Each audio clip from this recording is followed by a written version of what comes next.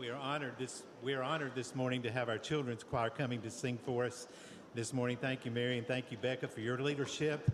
We look forward to them leading us in worship this morning.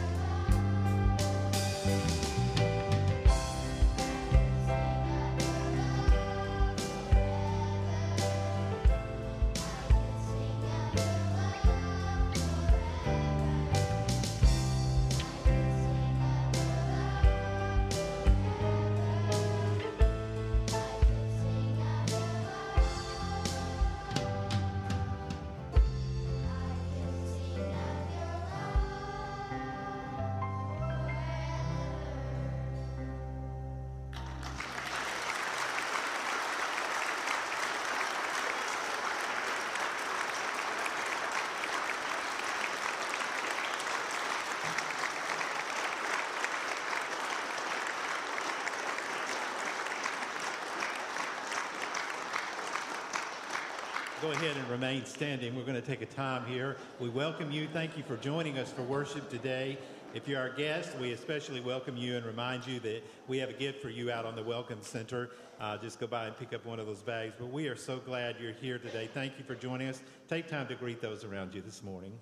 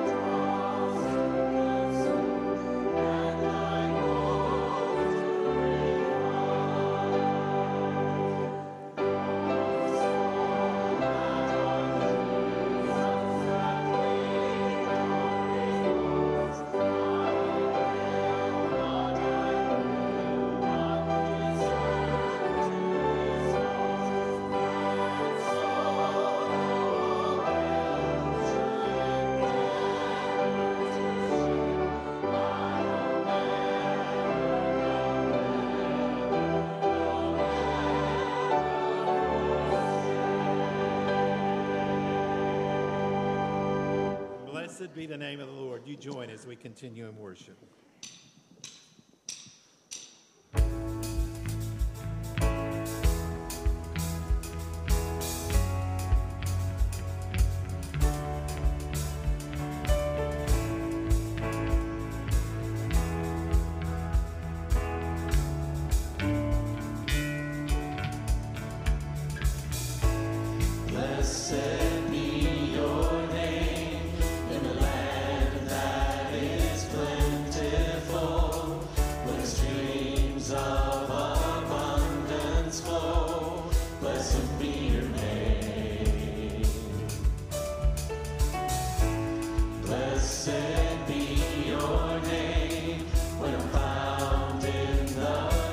Desert place, though I walk through the wilderness.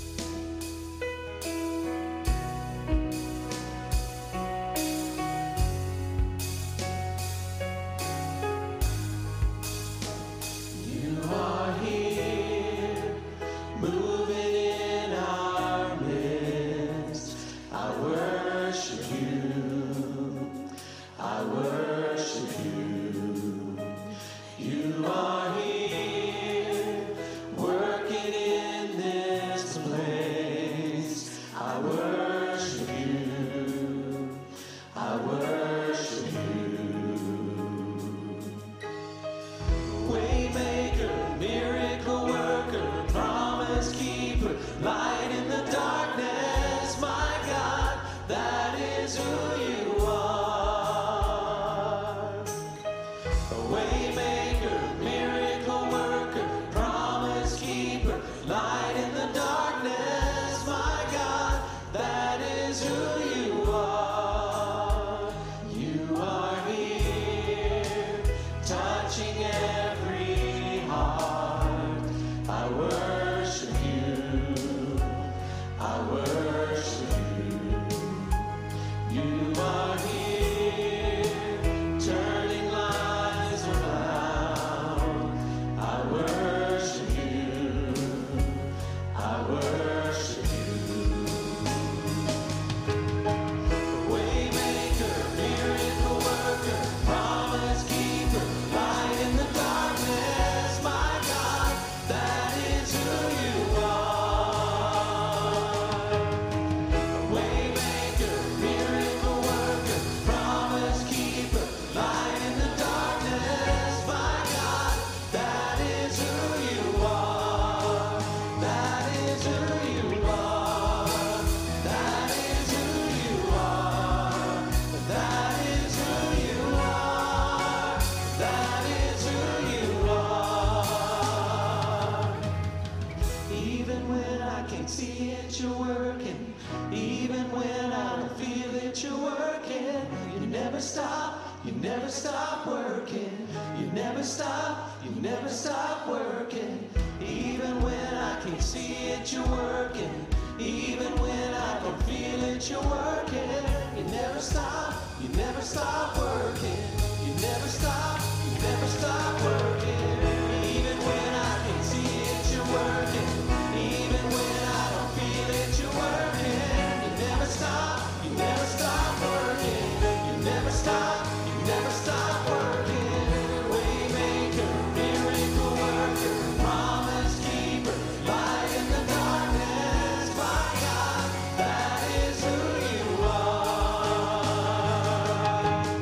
A waymaker, miracle worker, promise keeper, light in the darkness, my God, that is who you are.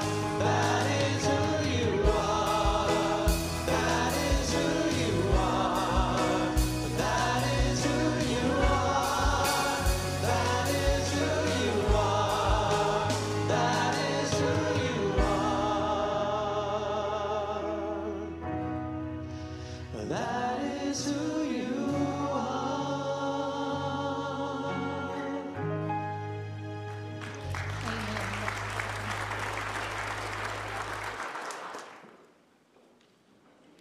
Thank you all.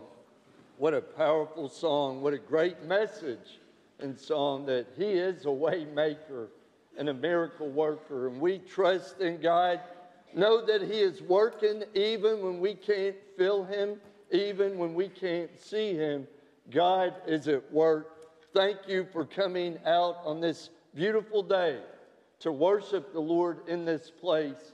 I'd like to welcome you here as well as those of you watching online with us. Thank you so much for being a part of this time of worship together.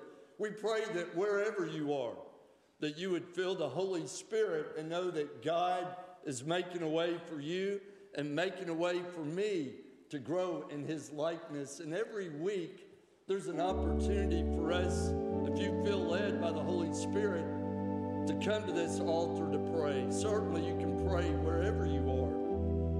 But man, God is able, and God wants to give you His supernatural strength today, His comfort, His love. We've had so many folks in our church family that have lost loved ones over the last several days. And we want to remember them in prayer. And I guarantee you, in a group this size, and for those of you watching, many of you are hurting. You're battling sickness or illness or depression or loneliness, anxiety, fear. You're wondering if God has forgotten about you and why is God allowing this to happen to me? Or some of you maybe have even said, why is God doing this to me? But the truth is, God can grow us through these seasons of hardship and pain and trial and tribulation. and he makes a way for us, even in the midst of our suffering. So if you feel led by his Spirit to come kneel at this altar or stand or to pray wherever you are, I invite you to come. As we lift up our prayers together, would you come pray with me today?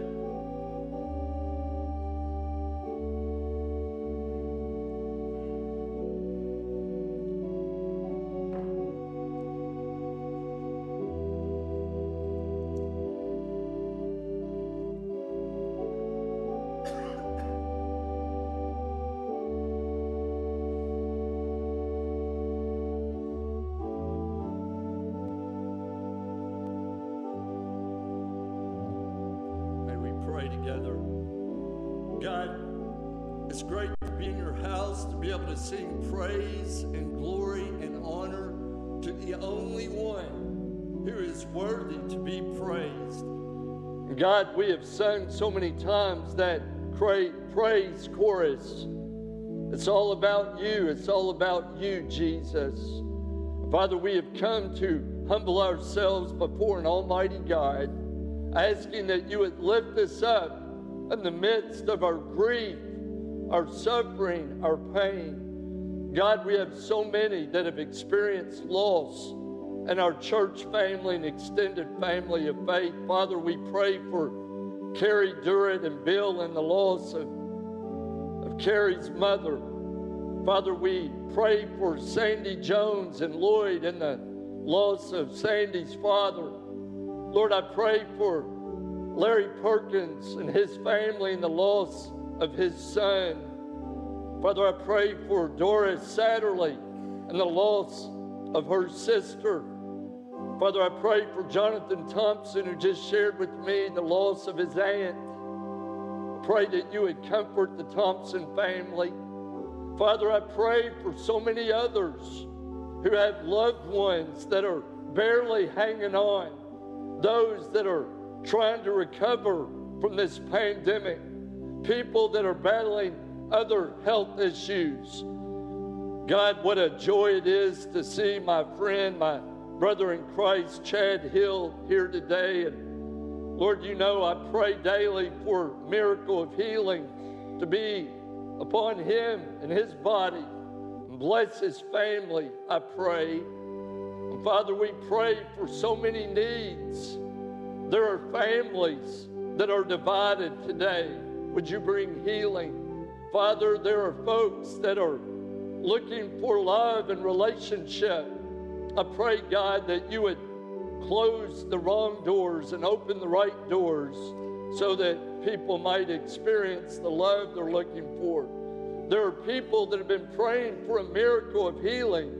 And Lord, we know that you are still the Lord of miracles. You're the same yesterday, today, and forever. And we pray, if it be your will, that you would heal them from the top of their head to the bottom of their feet.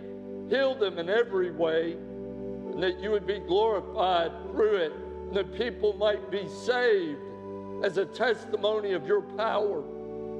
Father, I know there are folks that are experiencing all kinds of emotion and heartache today, and I pray that you would be the great comforter, which is the Holy Spirit, which ministers to us when our strength is not enough. Father, we continue to pray for this pandemic to end once and for all, that you would continue to bless our leaders as they make decisions. Continue to bless, Father, our country and bring revival and spiritual awakening. And Father, I pray that every church would be filled once again with people hungering and thirsting after Jesus, because you are our only hope. And Father, I pray today, if there are those here or those watching that have never given their heart and life fully surrendered to Jesus, that today someone, many, would come to accept Jesus Christ as their Lord and Savior, that Christians would ask for forgiveness and repent and come back to you and start living a life that's holy and pleasing. Father, I'm grateful for this church, for the love and fellowship that we share, and the common bond that brings us together, our love for Jesus. And I pray, oh God, that your Holy Spirit would continue to move through this service, that you would continue to play and sing through our musicians and instrumentalists. Thank you for the beautiful children's choir. And Father, I pray that they would always sing about the love of Jesus all the days of their lives, and that we would too. Father, that you would just give me strength, and that your Holy Spirit might take control. Speak through your word and speak through your servant.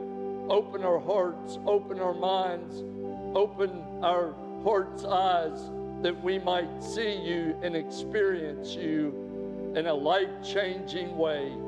For we love you, and we pray all these things by faith in the strong name of Jesus. Amen.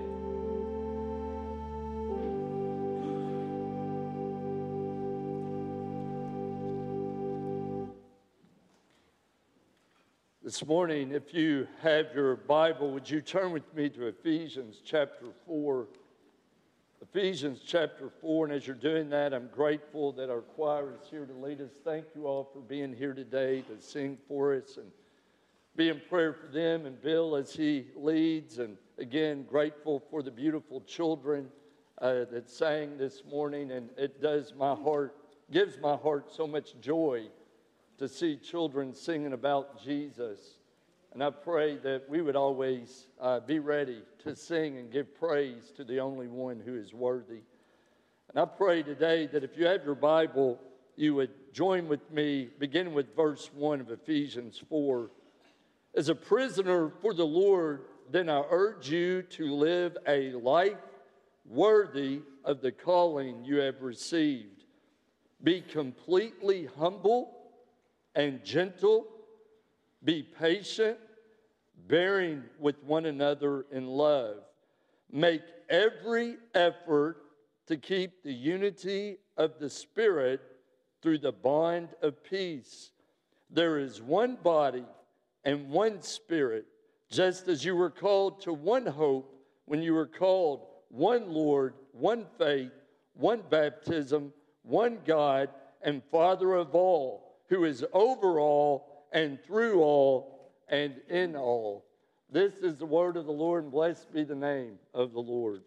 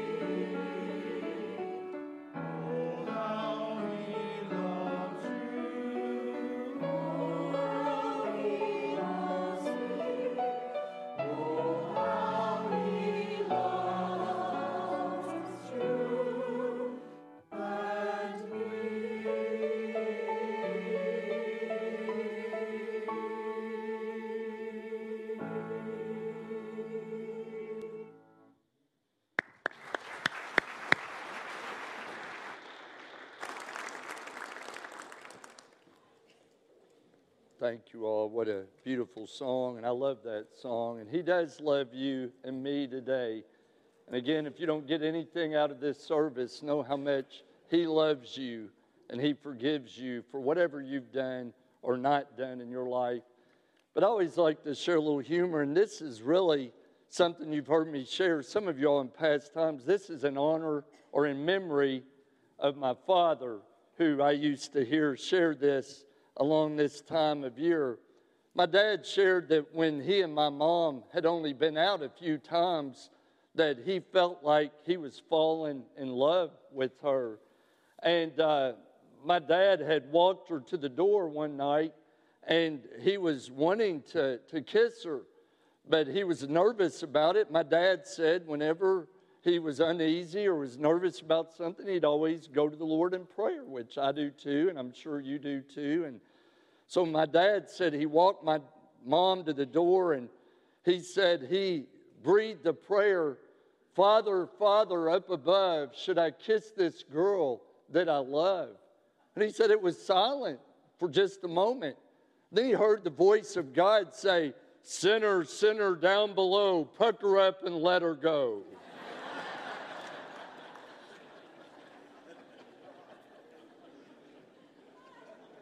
And then my dad would go on to say, as I pressed the kiss on her lips, what could I do but linger? As I ran my fingers through her hair, a cootie bit my fingers.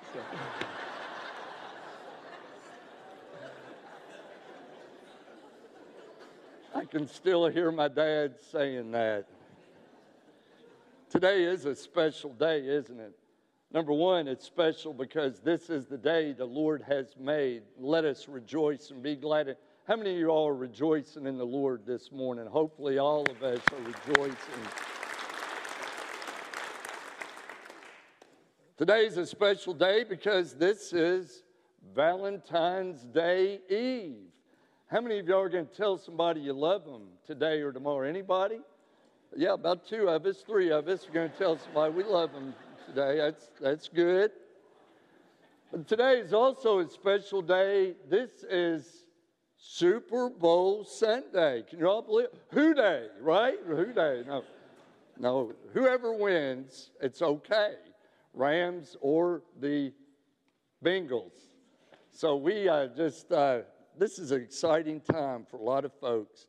But over the last several weeks, we've been in a sermon series called Rebuilding God's Way. And the purpose of this series is after the devastation that this ongoing pandemic has done on our church and upon our lives, we have very much needed to rebuild God's way. And we've been looking at some principles that have been tried, true, and proven to help us rebuild our church and to rebuild our lives in the way God would have us to go, in the way God would have us to live. Last week, if you were here, or if you watched, we looked at the importance of faith in our growing and rebuilding. Hebrews 11:6, and without faith, it is impossible to please God, because anyone who comes to Him must believe that He exists and that He rewards those who earnestly seek Him. Let me ask you this morning, are you earnestly seeking God? Because if you are, God will bring blessing and reward upon your life. Certainly, if not on this side, on the other side, but I believe God can bring blessing on our lives, even on this side of eternity. And today in our scripture, it's a passage that we've studied before. It's a passage out of Ephesians 4 where Paul is writing a letter not only to the church at Ephesus, but it's believed to have been a circular letter that went to other churches, other Christian churches. And Paul was writing to encourage these believers to live out God's eternal purposes for their lives and to accomplish God's high goals for His church. And so when Paul writes this letter, he's bringing the importance of what will be our 6th principle today, which is harmony or unity. Now, whatever age you are, whatever stage you are in life, whether you're young or old, single, married, on a team, a member of a church or not a member of any church, the fact is the key ingredient for success wherever you are and whatever you do is unity and harmony. If you want God's blessings to be upon your life and upon your family, we must have harmony and unity. Even Pastor Rick Warren in that best-selling book, Purpose Driven Life, said that unity in the church is so important that it mentions more about unity in the New Testament than it does heaven or hell. He went on to say that unity is the soul of fellowship. He said, destroy it and you rip the heart out of Christ's body. He said, if you are a Christian, it is your job to protect the unity of God's church. And even Pastor Bob Russell, in his book, When God Builds a Church, said, God blesses harmonious churches, but He will not bless our lives when we stand in opposition or division, whether it's in your own home or in your workplace or on your team or in God's church. Unity is vitally important. And in this scripture today, it starts out in verse 1 that Paul said, as a prisoner for the Lord, I urge you to live a life worthy of the calling you have received. Indeed, he was a prisoner of the Lord.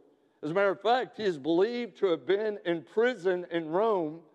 Again, not in that Mamertine dungeon that he wrote 2 Timothy, but he was in his own rented house where he was free to impart the gospel to whoever came to him. Even though there was someone maybe chained to him, he was still able to share the gospel of Jesus Christ and His love. But he said, as a prisoner of the Lord, I urge you to live a life worthy of the calling you have received. You know what calling that is? We have been called to be on God's team. We have been called to be on God's team. And I don't know about you, I am humbled and honored to be on God's team. And I'm grateful because guess what? God's team is the team that brings victory and ultimately wins. And I pray that we would all desire to be on God's team. And then Paul began to give 5 nuggets of truth, or 5 pearls of wisdom, or 5 keys to victory, like a coach would. He gave 5 keys of victory to help us to accomplish that unity or harmony that he so desires for his children and for his church. And the first one is humility. He said in verse 2, be completely humble. Now, humility has been called the greatest of all virtues. Now, when you think of humility, I don't know about you, but there is an unworthiness that comes to mind. When we humble ourselves, we are feeling unworthy. What we're doing is we're measuring ourselves next to Jesus Christ. And when we measure ourselves, when Jesus is our standard, we all fall short, don't we? When we're next to Jesus. And Jesus is our example. And Jesus was the one who modeled for us when in John chapter 13, when he was preparing his disciples for his crucifixion, when Jesus took off his outer garment and he tied a towel around his waist and he got down on his knees and he began to wash his disciples' feet. And it said in John 13, verse 15, he said, I have done this for you to set you an example that you should do as I have done for you. He was trying to teach them humility. And I believe God is all the time trying to teach us humility. Pastor Bob Russell would go on to say that the number one cause of division in a church is pride. Is pride. And how many of us are here today and we need to swallow pride? We need to work on allowing God to humble us. We know in Proverbs 16:18 that pride goes before destruction, a haughty spirit before a fall. In the book of James, chapter 4, verse 6, that God opposes the proud, but gives grace to the humble. So we know how important it is for us to be humble as followers of Christ and know that God has a purpose and a plan for all of our lives. There was an analogy that God gave to me. I was thinking about as this is the time of year you watch a lot of basketball, a lot of college basketball, and going to be watching football today. But I thought about, for example, on a team, say like Kentucky. Did any of y'all ever watch Kentucky play? But I was thinking about all the McDonald's All-Americans and all of the great players they have on their team. Well, only 5 can be on the court at one time. And as a result, all of these guys who were superstars in high school, scoring 25, 30 points a game, then they come to a powerhouse basketball program with all these other McDonald's All-Americans, and they have to sit on the bench. And either they accept their role or either there's team dissension. Have you ever seen when a camera is panned to a bench and you see the displeasure, like when somebody does a massive dunk or somebody strokes a 3 or whatever, and they'll show the bench and you'll see 4 or 5 guys standing cheering, and then inevitably you'll see a guy sitting there like this. That's the guy who didn't accept his role, and as a result, it brings team dissension. And usually that's a guy that many times will transfer. I think about Johnny Juzang, who didn't get to play much at Kentucky, and now he's a star at UCLA. But the fact is, God always has a place. But we must all know that we have an ability, we have a role to play, and every single one of us and every single one of you are important to the team. That we must use our giftedness and play our role so that we can see God continue to bring many victories. My wife reminded me of that little acrostic you probably learned as a child. What does team stand for? Together, everyone achieves more. That's being a part of a team, a part of God's team. And the first step, again, whether you're on a team or your workplace or in a church, there must be humility.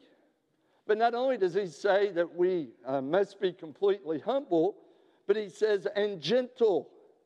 Another translation for gentle might be meekness. And we've talked about meekness, that strength under control. And we've also talked about that the meaning of that meekness or gentleness, the Greek adjective is praus. And that's the word used when an animal is being trained or domesticated and it has been brought under control. Now, when we are brought under control, it's not self-control, it is God-controlled. And so when we are gentle, we are allowing God to control our lives through the power of the Holy Spirit. I'm going to ask you today, are you being controlled by the Holy Spirit? Are you being controlled by your earthly nature? Are you being controlled by evil desire? But the fact is, we are to practice gentleness. I think about Proverbs 15:1 that says, a gentle answer turns away wrath, but a harsh word stirs up anger. Are you gentle in the way that you respond to people, or are you angry? And Jesus even called himself a gentle person. In Matthew chapter 11, verse 29, he said, take my yoke upon you and learn from me, for I am gentle and humble in heart, and I will give your soul rest or peace, or you will find rest for your soul. So we know that Jesus was a humble, gentle, meek, strength under control, and even had one commentator to say it's knowing when to be angry and knowing when not to be angry. Jesus had a righteous anger, but he was strength under control. And he knew when it was time to speak and when it was time to be silent. And I'm so grateful today that if we want to achieve success in whatever realm, church, our home, relationships, on your team, whatever it may be, we must practice humility and gentleness. But then the third key to victory, he says to be patient. To be patient. Well, we know that gentleness was a fruit of the Spirit. Love, joy, peace. Patience is the fourth. Gentleness was the eighth fruit of the Spirit. Well, patience has also been called long-suffering. And we many times must long suffer. But Christian patience, we don't give up. When our situation is bleak, when we are discouraged, or when we feel defeated, we do not accept defeat because God can strengthen us in our time of waiting. We've had to be patient through these last couple of years, haven't we? Or we've tried to be patient. And some of us have been more patient than others. And sometimes God is working through this situation to grow us in His likeness. I think about that passage we share often out of Isaiah 40:31. But those who wait upon the Lord shall renew their strength. They shall soar on wings like eagles, run and not grow weary. They shall walk and not be faint. Another translation would say, but those who hope in the Lord. And the way we can be patient is by hoping in the Lord. And why should we be patient? Because He's patient with you and me. In 1 Timothy chapter 1, verse 16, Paul considered himself the worst of sinners. And he said, but because of your great mercy, you displayed an immense patience with me as an example for those who would believe and receive eternal life. Paul understood that God was patient with him. That's why Peter said in 2 Peter chapter 3, verse 9, he said, some do not understand slowness, as it is said, but God is patient with you, not wanting anyone to perish, but for everyone to come to repentance. Do you know why I believe Jesus hadn't come back yet? Because He's being patient for some of you to come to know Him as Lord and Savior. He's given another chance for us to come to Christ, to ask for forgiveness, to repent from our sin, to get our lives on track. And if you want success and victory in your life, there must be humility, there must be gentleness. We must be patient with one another, patient with your spouse, patient with your children. Would someone say to you, I admire you because you're a really patient person? Would your spouse say that you're such a patient person? Would your child say you're such a patient person? Would someone say you're such a patient Christian? Or would they be shocked? But not only do we have patience, but we also have love. We read on in verse 3, it says that we are to bear with one another in love. And you know what word is used for love right here is the Greek word agape. And it means really an unconquerable type of love. It's sacrificial, it's unconditional, and that's the kind of love God has for you and for me. An agape kind of love. And when we are to bear with one another, that means we are to try to love one another even when we don't always see eye to eye. I recently said to someone, what we've always said at this church is we can agree to disagree and still love each other. You don't have to see things like I see. I don't have to see things like you see. But at the end of the day, even when my wife and I have an intense moment of fellowship, there's no doubt at the end of the day that we love each other. That's not ever called into question. And I think about what Ruth Graham said about Billy Graham, said, in all their years of marriage, when he was off preaching crusades all over the world and she was home taking care of all 6 of their children, she said, never once did I ever consider divorce. She said, I considered murder, but I never once considered divorce. And so many times we must bear with love one another. John said in 1 John chapter 4, verse 7, dear friends, let us love one another because love comes from God. Verse 16 of 1 John 4, God is love. Verse 19, we love because Christ first loved us. That's why we love, because he showed his love for us.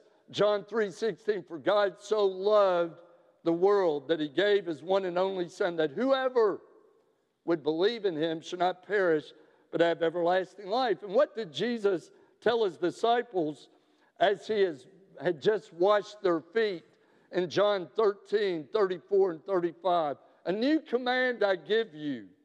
You should love one another as I have loved you. So you must love one another. And then what did he say in verse 35? By this, all people will know that you are my disciples if you love one another. Let me ask you, do you love your neighbor? Do you love your coworker? Do you love your rebellious child? Do you love your wife, your husband? Do you love that person on your team, your coach, your teacher, sometimes people that have hurt us? Agape love is loving those who have insulted us and injured us. We love them anyway. What did Jesus say from the cross? He was the only perfect person ever to live. And what did Jesus say? Father, forgive them, for they do not know what they are doing. That's the kind of love we are to have. That's the kind of love the world must see in and through you and in and through me. I love a story that Dr. David Jeremiah shared out of his book, Signs of Life. And Dr. Jeremiah shared a story that Dr. Harry Ironside had shared about a missionary who was in China interpreting the Bible, putting the Bible into the Chinese language. And to assist him, he had an eminent Chinese scholar who was helping him translate the Bible into Chinese. And he said and this was a Confucianist, and he said as he was translating the Bible, when the project was almost complete, this missionary said to this Chinese scholar, he said, we've worked side by side days and weeks and months. And he said, has the beauty of it was translating the New Testament into Chinese, has the beauty of the New Testament caused you to want to give your life to Christ? Do you want to be a Christian? And the Chinese scholar said, I'm telling you, he said, it certainly is very appealing to me, and I have not seen such a great amount of ethics in all my life. And he said, if I were to see a Christian, I imagine that I might consider becoming one myself. Well, the missionary said, I am a Christian. And the scholar said, please, sir, take no offense. But as I've been working alongside you, I've been watching you and listening to you. And he said, I have heard you speak unkindly about people. I have watched as your scripture says that God will meet all your needs, yet I've seen you not trust in Him. I've seen you get so upset and concerned if your check was a day late. And he said, I have not seen, as your scripture says, by this all people will know that you're my disciples if you love one another. He said, I'm sorry, I've not seen that. The missionary was struck hard. He instantly began to sob. He asked God for forgiveness. Then he asked that Chinese scholar, please, please forgive me. I am so sorry that I have not modeled what it means to be a Christian. And at the end, the Chinese expert said, I guess maybe now I have seen a Christian after all. Think about what a watching world sees and hears when they see or hear you or me. Do you think that's making them want to be a Christian, want to be in God's church, want to live for Jesus? Or they would say, when I see a Christian, then I might consider becoming one. May we model, may we live out what it means. May we show Him we love Him by the way that we live. Our actions speak louder than our words, always. But the fourth key to victory is love, and the last key is peace. In verse 3, make every effort to keep the unity of the Spirit through the bond of peace. We are called as God's family to keep unity and to keep peace as far as it depends on you, as far as it depends on me. Paul said in 1 Thessalonians 5:13, live in peace with everyone. And that really was one of the key factors of why the New Testament church in Acts 2 began to explode. In Acts 2:44, it said all the believers were together and had everything in common, and the Lord added to their number daily those who were being saved. You look on over in Acts 4:32, all the believers were one in heart and mind. Jesus even said in that great Sermon on the Mount in Matthew 5, verse 9, blessed are the peacemakers, not cheesemakers. Blessed are the peacemakers, for they shall be called the children of God. I don't know about you, but I'm humbled and honored to be called a child of God. Not worthy, but I'm thankful that He loves me and loves you anyway, in spite of ourselves. Now I want to close with two stories, one of which Bob Russell shared in his book, When God Builds a Church. He said when his sons were teenagers, he heard a terrible commotion coming from their upstairs bedroom. He said his two sons were fist fighting. They were up there fist fighting. And he said, I know this surprises some of you all. You all thought that all preachers' families did were sit in a circle and pray and read the Bible together. And he said they were in an all-out fist fight. And he goes, I had to go up and break it up and said, what are you all doing? Why can't you get along? And he said it broke his heart to see his children, his sons, fighting, hurting one another.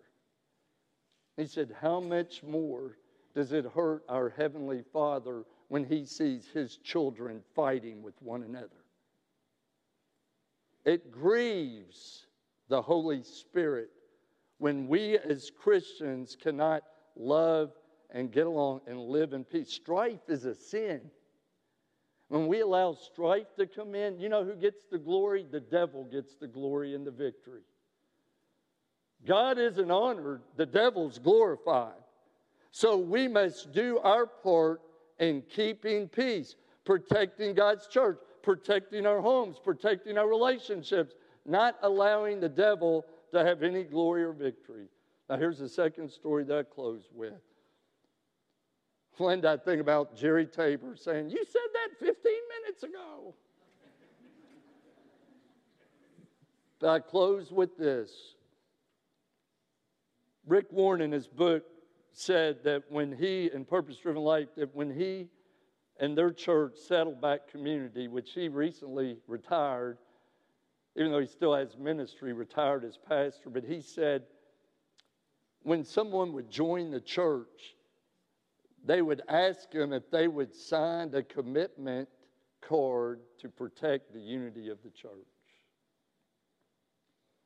So when they joined, that's what they were asked to do. They had to sign a card that I will protect the unity of the church. Well, when that book had first come out, we were across the street at the little church. I went through every chapter of that book in a study with the whole church. Sunday morning, Sunday night, Wednesday night, Sunday morning, Sunday night. I went through that whole book.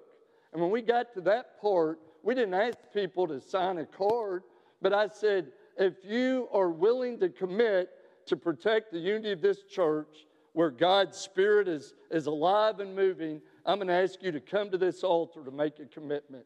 And I want you to know at that time, in that little church, every single family came to that altar except one couple, and they, because of health reasons, were not able, and they raised their hand. They told me, "We're making the commitment, we just didn't come up front." And I was so touched. And I want to be honest with y'all, I believe with all my heart that is one of the greatest reasons why God has blessed Forks of Elkhorn Baptist Church so much, because we have been united. My little girl just reminded me of the Kentucky slogan, "United we stand, divided we fall." As Christians, look, the enemy is out there. As a matter of fact, James in James chapter 4, verses 1 and 2 says, "What causes fights and quarrels among you? Don't they come from the battles that wage within? You want something, but you do not have. You kill and you covet." And we must stand together and not allow the devil to have any glory or victory, so his church will rise again, that we will rebuild in his likeness. And I prayed about this, and I never want to make anybody feel uncomfortable. But in a moment, when we have an invitation, if you should feel led to come to this altar to make a commitment, I'm going to ask you to do that. Or maybe you just want to raise your hand, or maybe you just want to do that privately with the Lord. And I know some of y'all may not want to come down from the back. But I think in a season when we've been divided over this crazy pandemic, we've been divided race-wise, we've been divided politics, we've been divided. And so it's time for God's church to come together and stand against the enemy, which is Satan. Our enemy, the devil, prowls around like a roaring lion looking for someone to devour. Don't let him have the victory as we pray together. Father, I pray right now in the stillness of this moment. First, Lord, if there's someone here or watching and they've never fully surrendered their life to Jesus, may today be the day that they confess their sin, ask for forgiveness, and invite you to come into their heart and into their life. Father, I pray if there are Christians that have gotten off track, we've listened to the devil's lies and we've hurled insults and hurtful words and untruths. Oh God, may we be convicted today and we would recommit our life to follow you. I think about what Jesus said in 1 Peter 2:23 when it says, when they hurled insults, he did not retaliate. When he suffered, he made no threats. Instead, he entrusted himself to the one who judges justly. Father, may we entrust ourselves unto you. Lord, maybe there's someone that's been visiting this church and they want to be a part of a church that's trying to rebuild your way and not ours. I pray, God, that you would bring new family members into this family of faith. Oh, God, I pray daily that you would keep a hedge of protection around this church and around each family, that Satan would not have any glory or victory. Bind Satan. Help us, oh Lord, to keep our eyes fixed upon Jesus. So, Father, just give us the strength, the boldness, the courage through the power of your Holy Spirit to make the commitment you would have us to make even now, in the strong name of Jesus. Amen. I'm going to invite you, if you're in this place, to stand, and we're going to sing a hymn of commitment, hymn of decision. If you should feel led, again, no pressure whatsoever to make a commitment to protect unity. This altar is open, or if you want to lift a hand, I'll pray a prayer at the end, but won't you come as the Holy Spirit leads?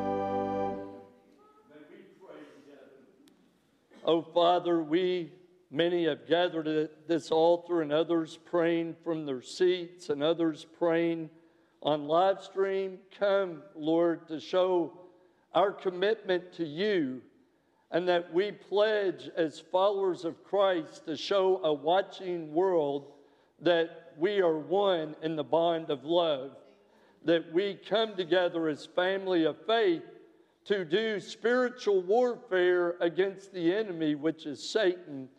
And I pray, God, as I've prayed for many, many years, that your hedge of protection would be around this church and around each family, around each individual.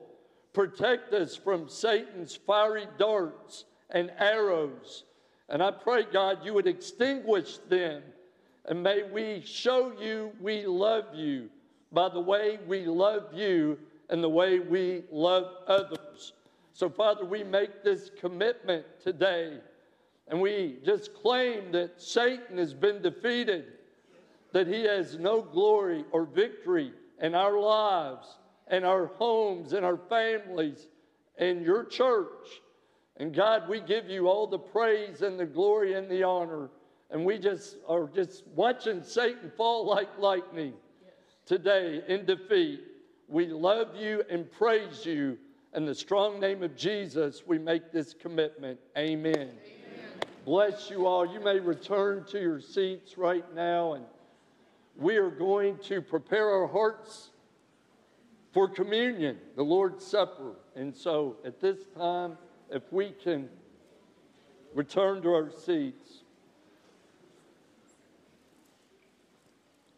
And if you're watching at home, then we want you to join us. If you are a believer, if you are a follower of Jesus Christ, if you have a personal relationship with Him, we invite you to join us for this time of communion, understanding that the bread symbolizes His body, which was broken for us, and the juice symbolizes His blood that was shed for the remission of our sins. I'm so grateful to see some of our children who have already made that commitment joining us today. Guys, we're thankful that you all are here. You did a great job singing, and now you get to take part in this time of communion. But may we have a prayer for the bread. God, thank you for your body that was broken for us, that while you were on the cross, we were on your mind.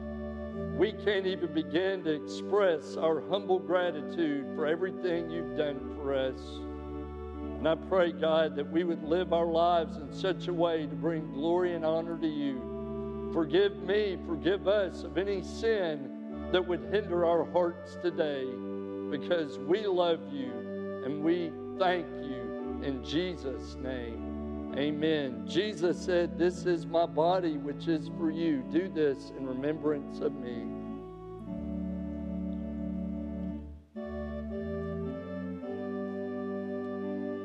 And after they ate the bread, they took the cup, and may we have a blessing for the cup. God, we know that this cup represents your blood that was shed, and we know that, Father, you tell us in 1 Peter 4:8 that above all else we are to love, because love covers a multitude of sins.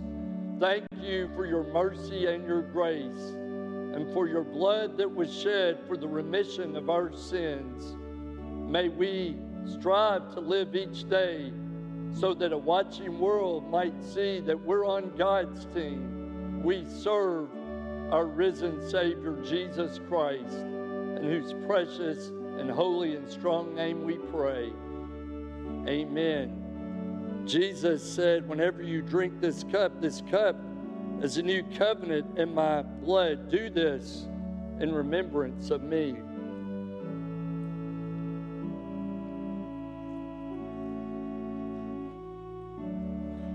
And after they ate, they sang together. I'm going to invite you to stand. Thank you so much for being here today, allowing the Holy Spirit to be here. Couple of reminders. Tonight, there is a Super Bowl party for our students from 6 to 8. If you're in 6th to 12th grade, join the students for a Super Bowl party. There's going to be prizes, pizza, Raising Cane's, chicken tenders. It's going to be a great time. You don't want to miss. We also are beginning a new discipleship class, praying scriptures over your children and or grandchildren from 6 to 7. And we hope you'll join us for that. And there are other small groups going on as well. Don't forget to join us Wednesday for a time of fellowship around the table, prayer meeting in here. Thank you so much for coming. Please know that my family and I love you. And most importantly, God loves you. And I hope you'll tell somebody about His love even today as we sing a closing song.